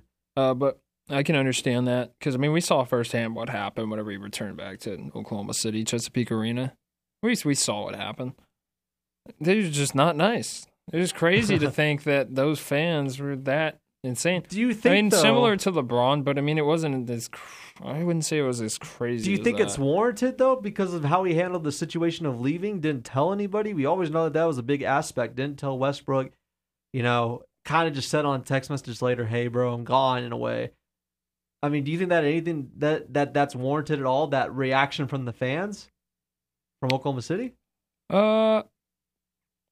Yeah, I think it's warranted, but I think they took it to an extent that shouldn't have gotten to. Now, The other half of the story, which confused me just a little bit, was the Golden State part. Yeah. Maybe it's just, banter, because, he was frustrated, obviously, and he probably hates the topic. And I don't blame him. It's frustrating to probably talk about on a regular basis. But, it's rough. It's really rough. It just goes to show that there's a lot of politics in sports, and it can be very annoying. And we don't want that in our games. We don't want a bunch of politics. Well, I think at some point, I think some instances it's okay, but other instances I think it's probably it's just just lay off of it. But he attacks the offense of Golden State. He says the motion offense we run in Golden State, it only works to a certain point. We can totally rely only on our system for maybe the first 2 rounds. Then the next 2 rounds we're going to have to mix in individual play. Things like that. He's not even on the team anymore, and he's just kind of going after him. To me, I love Kevin, but I always question. I always question why he feels the need to attack people from a media medium. Interesting choice of words, Creighton, but a media source. He always feels like that's where you saw it with the burner accounts of Twitter. Obviously, with Russell Westbrook when he left. Didn't even really tell him face to face, which I don't honestly believe players have to do, but I do think it helps relationships continue.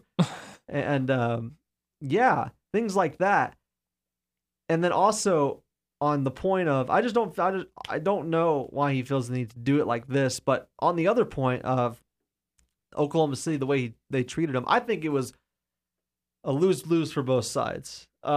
I think that the fans, and there was an article a long time ago posted about why Russell, and it was from Oklahoma City. This is in the height of the Oklahoma City run.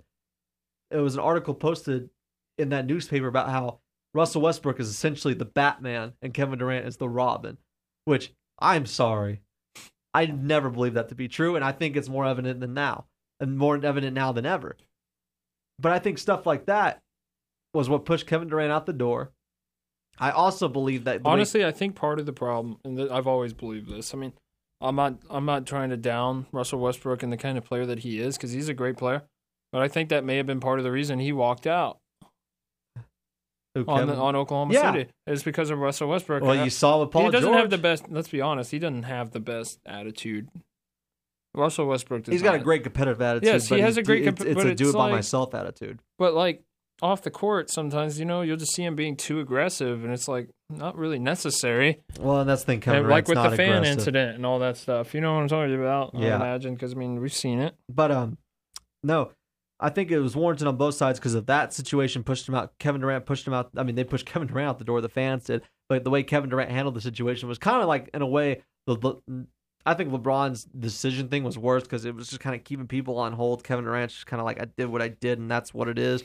LeBron did that whole TV special, and I didn't like that. But that was pretty strange. Yeah, it was a long time ago. But with Kevin Durant and Oklahoma City, I think he could have handled it better, and I think that would have helped the relationship because I do honestly believe, and he calls the Thunder fans, he calls the Thunder organization and the fans fake in this article. Because it even, and I saw this in the article, that he said he would have liked to have come back and be a part of the organization again. And I was telling people that, hey, I could see him going back to Oklahoma City kind of like LeBron did eventually. But, the way that they treated him, man. And then LeBron went back and won a championship. I think he would have done the same thing. I honestly believe he would have been back too. I don't think that happens anymore. Well, no, I don't see it happening. I honestly believe he could finish his career in Brooklyn. We'll see how it goes. He could. Go back. I just don't see it. So going to the Golden State aspect, I just think it's crazy how all of us, how fast it all turned around. Because there's times, and I might have missed in the article, but I do believe it's in there. I just don't have the exact quote with me, that he says that the Achilles injury was nobody's fault. And I know he believes that. He said it on other it's nobody's fault. On other people's media sources. And he doesn't blame him for any of that stuff. But yet then he comes on and he starts just dogging him on a lot of other things. And I'm like, I just don't get where you're lying here, I thought he enjoyed his time for the most part. And I guess here's another thing. Maybe they didn't appreciate him as much in Golden State as he thought they should. And I agree with that. That's aspect fair. of that. I mean, he was the best player on that team. But to say that he wasn't respected by his teammates is But maybe a little it's far. weird to me that he comes and says one thing about, he's like, oh yeah, no one had any problem with the Achilles, and I get that's a specific question. He's like, he's basically like, oh yeah, they were fine, nobody had any problems with that. And then he's like, but then their offense sucked. I didn't like the way they ran their offense. I felt like I wasn't one of the guys. All this and that. It's just he like won it's 2 like, Finals MVPs. He was the guy. yeah, and I think the fact that the Hampton 4 it was 5, the Hampton 4 came to his house. Andre, Steph, Draymond, and Clay flew over there when they were recruiting him and said, "You are going to be the guy." I think that tells you everything you need to know about if you felt like one of the guys. Obviously, these guys are the ultimate teammates. They wanted you on their team, and maybe over time, Draymond Green didn't appreciate you, but. That's about the only thing. The other thing, before we get out of this segment that I want to tap on, and I want to see what you think about this, is that it's clear, it is obvious that Kevin Durant does not like anything about the NBA other than playing basketball. Other than, I guess, the NBA cares. He loves that. But, the business side of it, having to deal with the money. Because he says, some days I hate the circus of the NBA. Some days I hate that the players let the NBA business, the fame that comes with the business, alter their minds about the game. Sometimes I don't like being around the executives and politics that come with it. I hate it. All he wants to do is go ball. But I think the reality of it, and I understand where he's coming from, but Kevin, that's part of it. And I think that he's got to realize that he is as popular at this point as LeBron James is right now. Mm-hmm. And you see what LeBron James is doing. He's embraced the role. And I get it. It's one of those, I've said it multiple times on this show, that Kevin Durant is one of those guys that just shows up, just wants the ball, is a great player, but that's all he wants to do. But at this point, to keep the NBA alive, you got to market these players. So it is what it is, but I just can't believe that this guy hates it as much as he does. I don't know. I mean, it's crazy, but he engages on the business aspect more so than you would, think he does. But he says he hates it. I mean, I don't know. He confuses me on that, because it is at the end of the day, it is a business. They're making money, and I just can't believe that bothers him as much as it does. Yeah, I agree with you, Creighton. But I can also understand, some of this is just, maybe he doesn't like getting all this attention. Maybe he just wants to sit there and play basketball. He does, and I get but that. the thing is, when you're this good and you have an NBA that's of course you're going to have people talking about you all the time. Africa, Europe, everywhere, and you're selling jerseys, you're selling T-shirts, you're selling tickets, he's going to be marketed. Everybody in the league is marketed. That's where I'm just confused. Just embrace it, man. Take a deep breath and just embrace it, man. You're one of the best players this game has ever seen. You can't just sit back and just be annoyed by it. I mean, I understand maybe it could be to you and all you want to do is just play basketball, but it's part of the whole process, man. Kevin Durant, whenever you get this big, you should expect to get some recognition for it around the league. Kevin Durant is hands down my favorite player in the league, but I will not sit here and say that I agree with the fact that he takes shots through the media. I think besides the business aspect, we just discussed how we both think that's kind of strange, but back to the point of dogging on these guys through Twitter, Instagram, and then now news networks and articles, I just don't know why that's his first go-to source.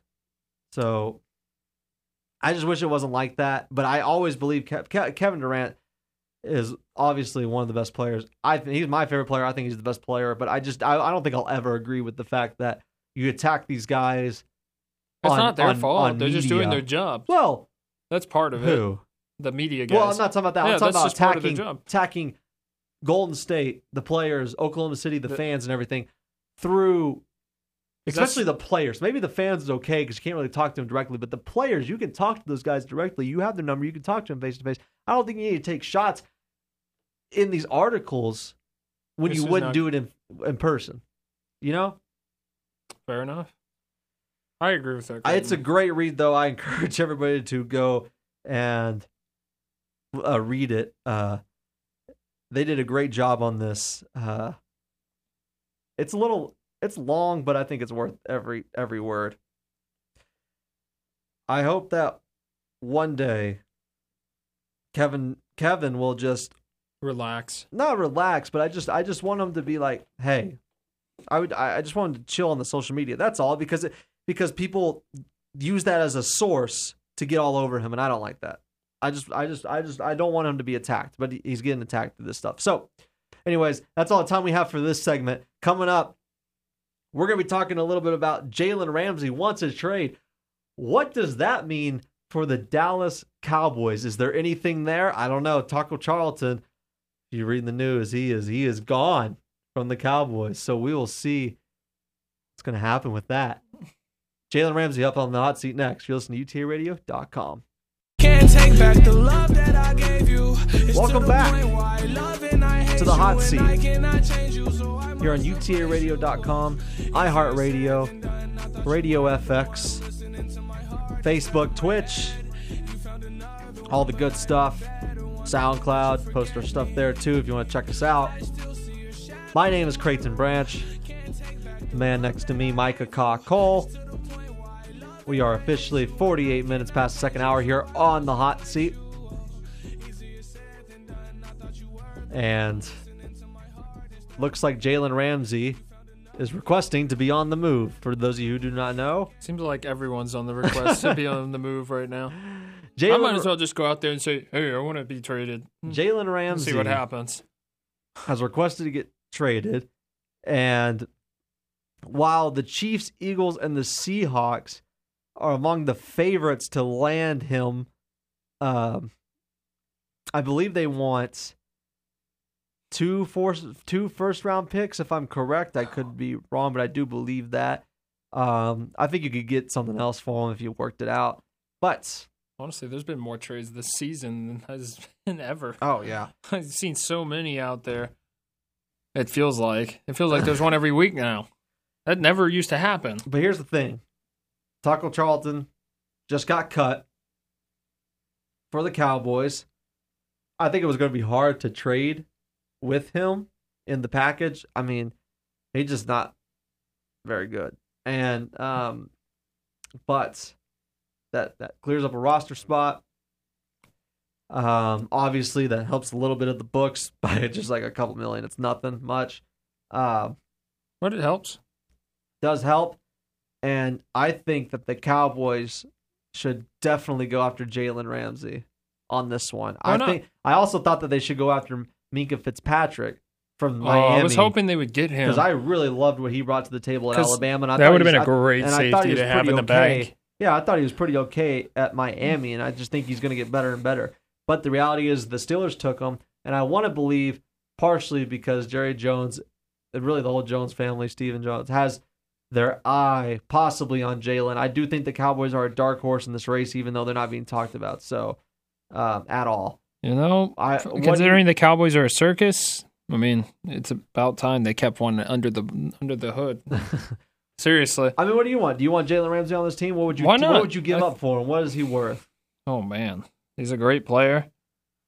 I mean, yeah, I think 2 first-rounders sounds about right. Like, that sounds about right. Now, would we actually give it up?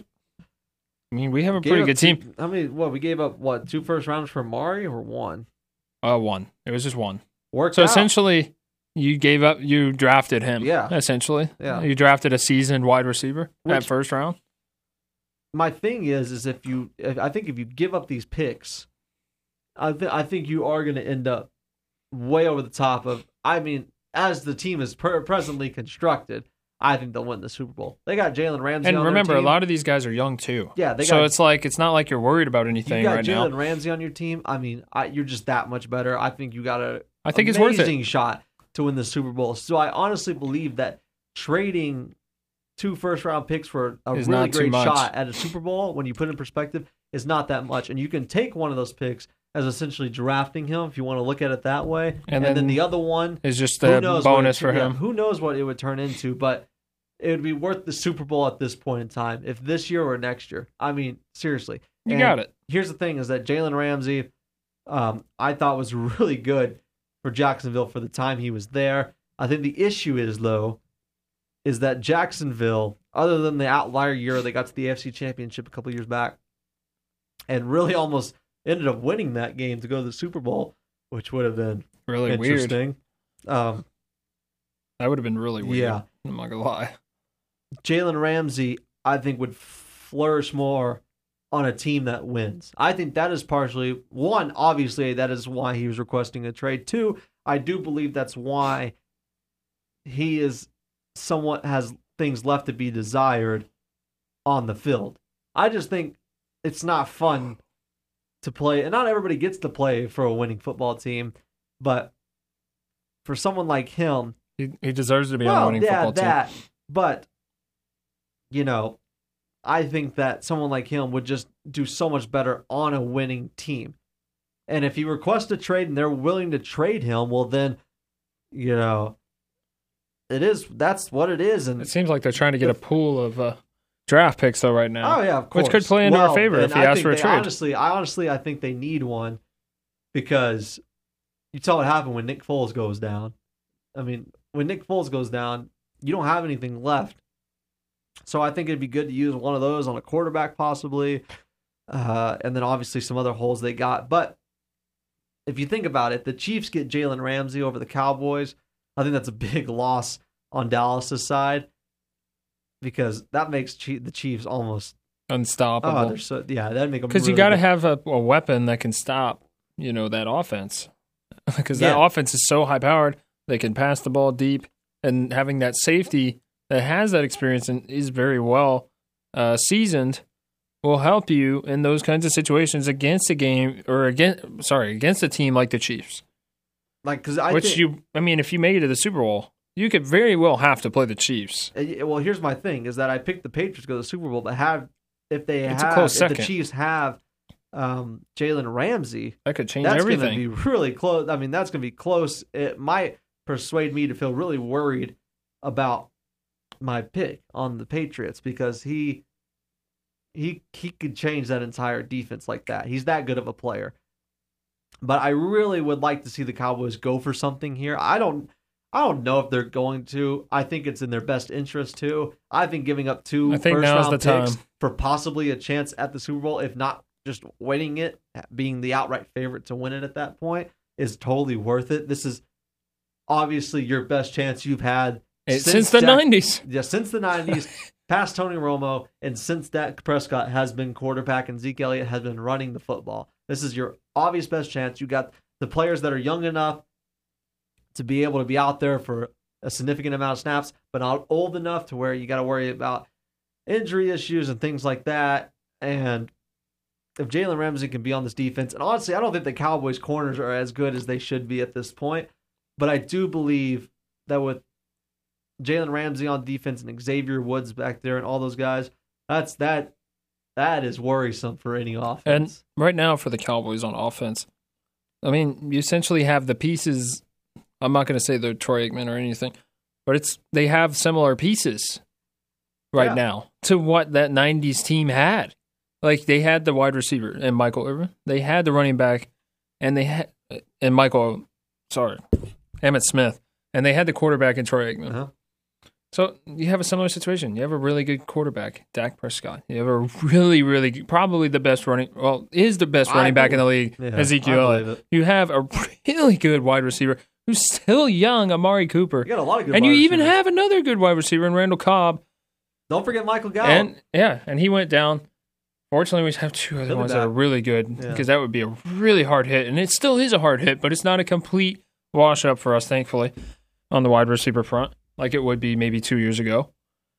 On the Cowboys. This is a really good situation to be in. The Cowboys, as far as talent goes, maybe you haven't seen it just yet. The defense is so good. The defense is so good. They got the talent. I mean, and if you add a safety, it can only make it that much better.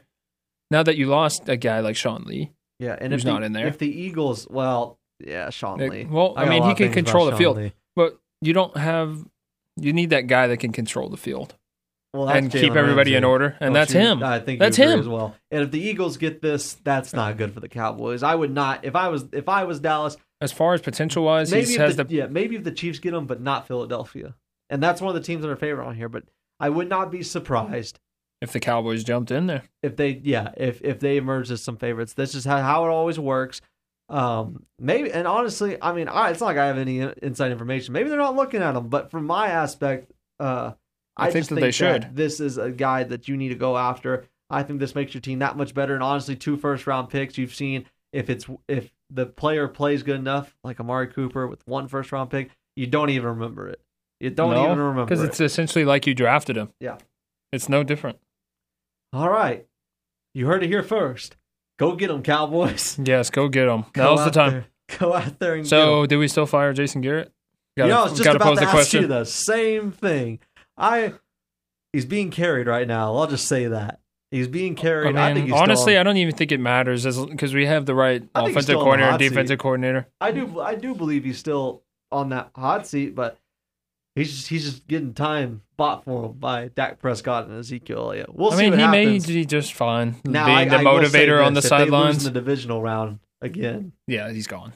He's gone. He's got to be. He's got to be gone. All right. Unless if everyone gets hurt and they somehow still make the divisional round, then we may have a conversation. But Jalen Ramsey, let's not lose in the divisional round. We want you in the silver and blue with the star on your helmet. Please. All right. Closing out the show, we're going to talk a little bit about injuries and what they mean for the NFL. Big Ben went down. Drew Brees went down. A lot of shakeups. Nick Foles. Maybe throw in a few pick'ems for this weekend. We will throw in a few pick'ems while we're at it. It's coming up here on the hot seat. Listen to UTARadio.com. Welcome back to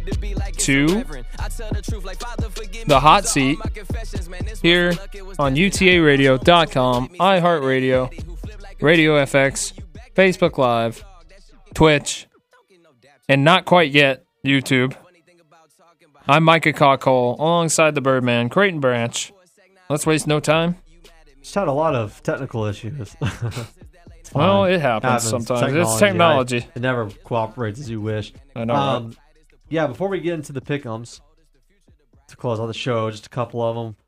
I want to hone in on a little bit of these NFL injuries. And I say that, one, because I think I deserve the right to change my pick.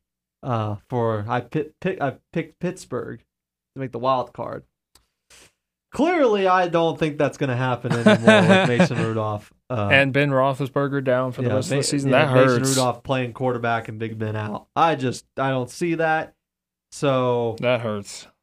I want to believe that I have the right to change my pick. And I gave you that right. You're giving me that right? Yes, I'm giving you that right now. All right, before I do that, I'll do that at the end of the show. I want to know what your thoughts are. Drew Brees going down, Big Ben going down. What does it mean for those two teams? Oh, man. Where does the Saints go from here? I think the Saints could end up being okay because Teddy Bridgewater has had some prior experience. I mean, yeah, he's no Drew Brees, but he's more than capable of winning a couple of games. I mean, he's won a division before with the Vikings, provided, he almost won a playoff game, provided his kicker missed a 20-yard kick or whatever it was. So, it's crazy. What about the Steelers? The Steelers, that's a big blow. That's such a big blow. And especially for all season. The Saints, they could, as long as they can stick around 500 for the next 6 weeks, you may end up being okay and being able to bounce out of it and maybe even steal the division somewhere along the way if you can play really well after Drew Brees comes back. But the problem is with the Steelers is they don't have the backup necessary. And honestly, if you want to still have a chance to contend, do you look at Colin Kaepernick? Oh, that's a great point. I've heard everybody talk about that today. And you got to think about it, right? Ask you. I didn't know if I was actually. I was going to ask you that at least off air. I didn't know if I was going to ask you on air. Do you think about it? I think you have to. I think you have to at least consider the possibility. I will say this. I'm not too confident in his playing ability after being gone for so long. But I think it's at least worth the look. But if he doesn't especially if he wants to try and be anything this year. But I can't. I think he's at least worth a shot because, he's been to the Super Bowl before. Yes, but I was going to say that. That's the issue. We cannot look at this as the Colin Kaepernick that went to the Super Bowl. He's not on that playing level anymore. He just isn't. But, can he be any worse than what you got? Well, I think it's worth giving Mason Rudolph Maybe give him a tryout. A game or two. I say give him a game or two. But and maybe if he absolutely blows it, then maybe you can look the last resort. Yeah, maybe you can look at Colin Kaepernick. Maybe. To try and save the season so it's not a total disaster. I think everybody gets mixed up in the fact that Colin Kaepernick went to the Super Bowl. Yeah, a long time ago. It's not the same Colin Kaepernick. I think after a couple weeks, if it's just not going right, maybe you bring him in on a little prove-it deal, have a couple practices here and there, maybe try him up at backup for a game or so and let him come in for a couple series. And if he does okay, keep him going. But if he sucks, cut him again because Bruce Dewey's just not good enough. I don't know. That is a tough one to go about. But that is a great point that you brought up. On my side, I do believe that the Saints are going to be okay. Maybe they won't win the division anymore. But they'll get into the playoffs, I'm pretty sure. But I would like to believe... As I said, if they can stick around 500 during this stretch, right now they already have one game under the belt. They have 6 weeks, and I'm sure that they have a bye week in there, so it may only be 5 games. Now, however, Tampa Bay is 1-1 leading the division. I don't think that stays consistent. The only team I can see possibly... Carolina looks not good. Maybe they'll turn it around, but Atlanta... They can still steal this division, I really think. Atlanta would be the only team I could see winning the division. That's possible, but I guess if everybody else is just awful, they'll end up still winning the division. If you want to call it a steal, you can, because Drew Brees will be out for a while.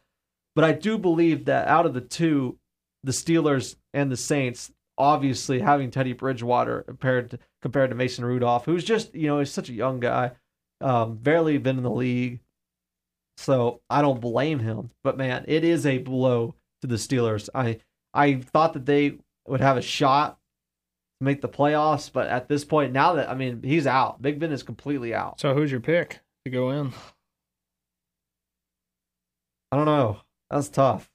Because there's some good teams in that, and there's some surprises too. And I also had the Jaguars in there. Tennessee might be my pick. And I also had the Jaguars in there, so do I get a chance to change that? Because, they did just lose Nick Foles. I think it's your own fault you picked the Jaguars. I thought with Nick Foles, but it's the second week, I'll let you change. Who do you want to change to? I'm definitely going to go with Buffalo because I was on the I was on the fence with those guys at first. So Buffalo's 2-0. I could see them stealing that second wild card. We'll see. Tennessee, I could see. That's a pretty good team. I like what Tennessee brings. I could be dead wrong on that come 10 weeks in, but I believe in Marcus Mariota. I just do. That team looks pretty good at Buffalo. Defense is obviously much better, improved than usual. Obviously they didn't impress against the Jets, but the second week against the Giants, they just went in and murdered them on the road. But man, you got to feel. They could very easily be 3-0 this weekend. Very well against could. the However, Bengals. This AFC East division is like a guaranteed 2 wins. So, you know. Against the Jets, yeah. Yeah, Sam Darnold having mono, whatever. Miami being... Poor Miami, but that's 4 free wins actually. If you think about it, yeah, that's true. You got to feel for Pittsburgh. You just because that's 2 free wins for the Cowboys too. With Big Ben and Juju Smith-Schuster, and even James Conner running at the spot. That team was going to be okay, and if they got their act together, now they got thrashed by the Patriots. I'm not going to lie. That was ugly, not good looking at all. The Dolphins did too, but the Dolphins. Hey, nothing can be as bad as the Dolphins. Dolphins right now. That's another level of rough. You got to feel that Pittsburgh past that New England game would have found their way to probably creep in. Maybe they wouldn't have. Maybe they wouldn't have won the division over. Baltimore looks great. Cleveland looks okay, but. I would have liked to. I do believe Pittsburgh would have figured it out, but now that Ben Roethlisberger's out, I just think it's over for these guys, and that really blows for them. And on the other end, again with New Orleans, luckily it's only 8 weeks. Now, if it was a full season, I'd probably say they're done too. Obviously, Teddy Bridgewater cannot carry you to even win in the playoffs. Wait, it's 8 weeks now? I thought it was 6. I'm going the max 8. Oh, okay. That's always a fair assumption. Yeah, when is their bye week? Because that could be pivotal. Their bye week? Yeah, because that could shave off a game there. Oh man, not for a while. But it comes between it's the first week in November. Oh man. Yeah, so that's late in the season. It's November 4th would be their bye week. Oh man, It that's is late in the season. So that would be they'd have to get through 1, 2, 3, 4, 5, 6 games. He might be back. I don't know. So well, that bye week may come at a really good time actually. So and then Nick Foles in Jacksonville. That also that's rough. You man. can tell me all you want that he made a lot. He did a lot in Philly. Yeah, but he was going to be. I mean, I do believe that he was really going to help Jacksonville out. I think he's hands down better than Blake Bortles.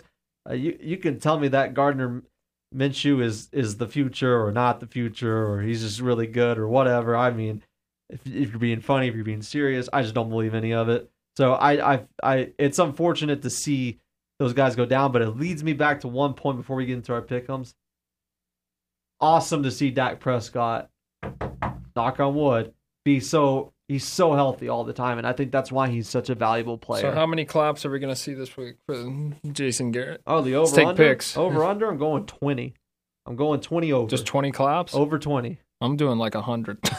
Seriously, I see him clapping. I'll say this. I'll put it like this: 20 sequences. Oh, 20 sequences. Oh, okay, that's different. Yeah. Yeah, that sounds about right. Okay, I'm going over that though. So I don't know where exactly, but over 20. All right, let's get the pick'ems before we close out the show. All right. Well. Let's go with a pretty interesting matchup this weekend. Georgia and Notre Dame. Two top 10 teams up there. Come on, you got to get that one on there. Yes, that doesn't surprise me. Or even us. We should go put a sign up with our Venmo and see where it goes. You want to drive to Athens? Hey, yeah, let's go to Athens, see if we can get some funds up for UTA Radio. Hey, man, maybe. I mean, that'd be something. Get us to the trip. I think you're on to something. Okay. Why not? So, what's the line? It was incredibly high, actually. It was 14.5 at Georgia's favor. I'm a little surprised by that. You know what?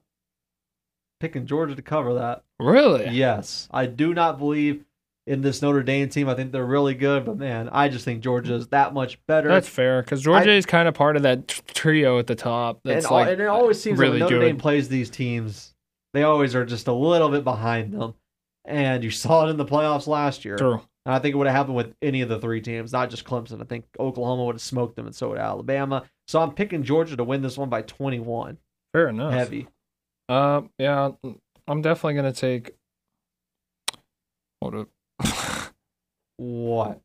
I'm definitely going to take Georgia by 2 touchdowns. I'll take them by 2 touchdowns. Okay, so... Yeah, I'll take Georgia by 2 touchdowns. I see. And the last one on the college football side, let's go to Michigan, Wisconsin. That's a conference matchup between those two teams. It's 3.5 in favor of Wisconsin, which doesn't really surprise me because, I mean, Michigan did struggle quite mightily against the Army. Yeah, Army, yeah. I mean, that was a big surprise to all of us. Well, it's just embarrassing that you almost lose to a team that doesn't throw the football, which is hilarious because you know they're going to run. You still can't face them. All right. This one's close. I think it's going to end up coming down to the wire, but other than Ohio State, I think Michigan's done pretty okay in big games. I don't know. I'm not too sold on Wisconsin. They seem a little one-dimensional to me, so I'm rolling with Michigan. Who are you going with? Honestly, and the line is 3. It's 3.5 in favor for Wisconsin. I'll pick Michigan to win this one by 3. Honestly, I'm going to take Wisconsin because I am not impressed by Michigan at all. I am not. really not impressed. I get it. I am not impressed. Pick. I mean, the Army may be okay, but all they do is run the football, as you said, and that's kind of embarrassing. You can't stop that as a top 10 team at the time. Yes, Army is good. Yeah, Army's not bad. And the Air Force is doing good. And for some weird reason, all the forces are doing really good this year, so I don't know if we should be scared about that. They may be on to something. But moving to football. I mean, NFL. Yeah, we're moving to football, guys. All right, so let's start. Got 2 minutes. Go fast. All right, let's start with Falcons Colts. 1.5 in favor of the Colts. That's stupid. I'm going Atlanta by a landslide. Go next, Billy Long. I'm going to go Atlanta as well in that one. I mean, that's awful. It's a divisional matchup. What can I say? Even if Andrew Luck was there, I'd pick them by a landslide. Go for it. Texans Chargers. That one's better. I'm rolling with Deshaun Watson on that. What's the line? Yeah, I'll definitely take the Texans. What's the line? in that one.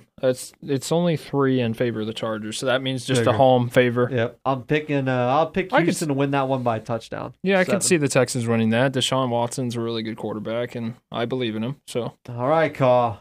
the last The one, last pick. the Dallas Cowboys and the Dolphins, and that should be a no-brainer for us. But The more just for the sake of more it, interesting thing on this one is what is the spread? 21.5.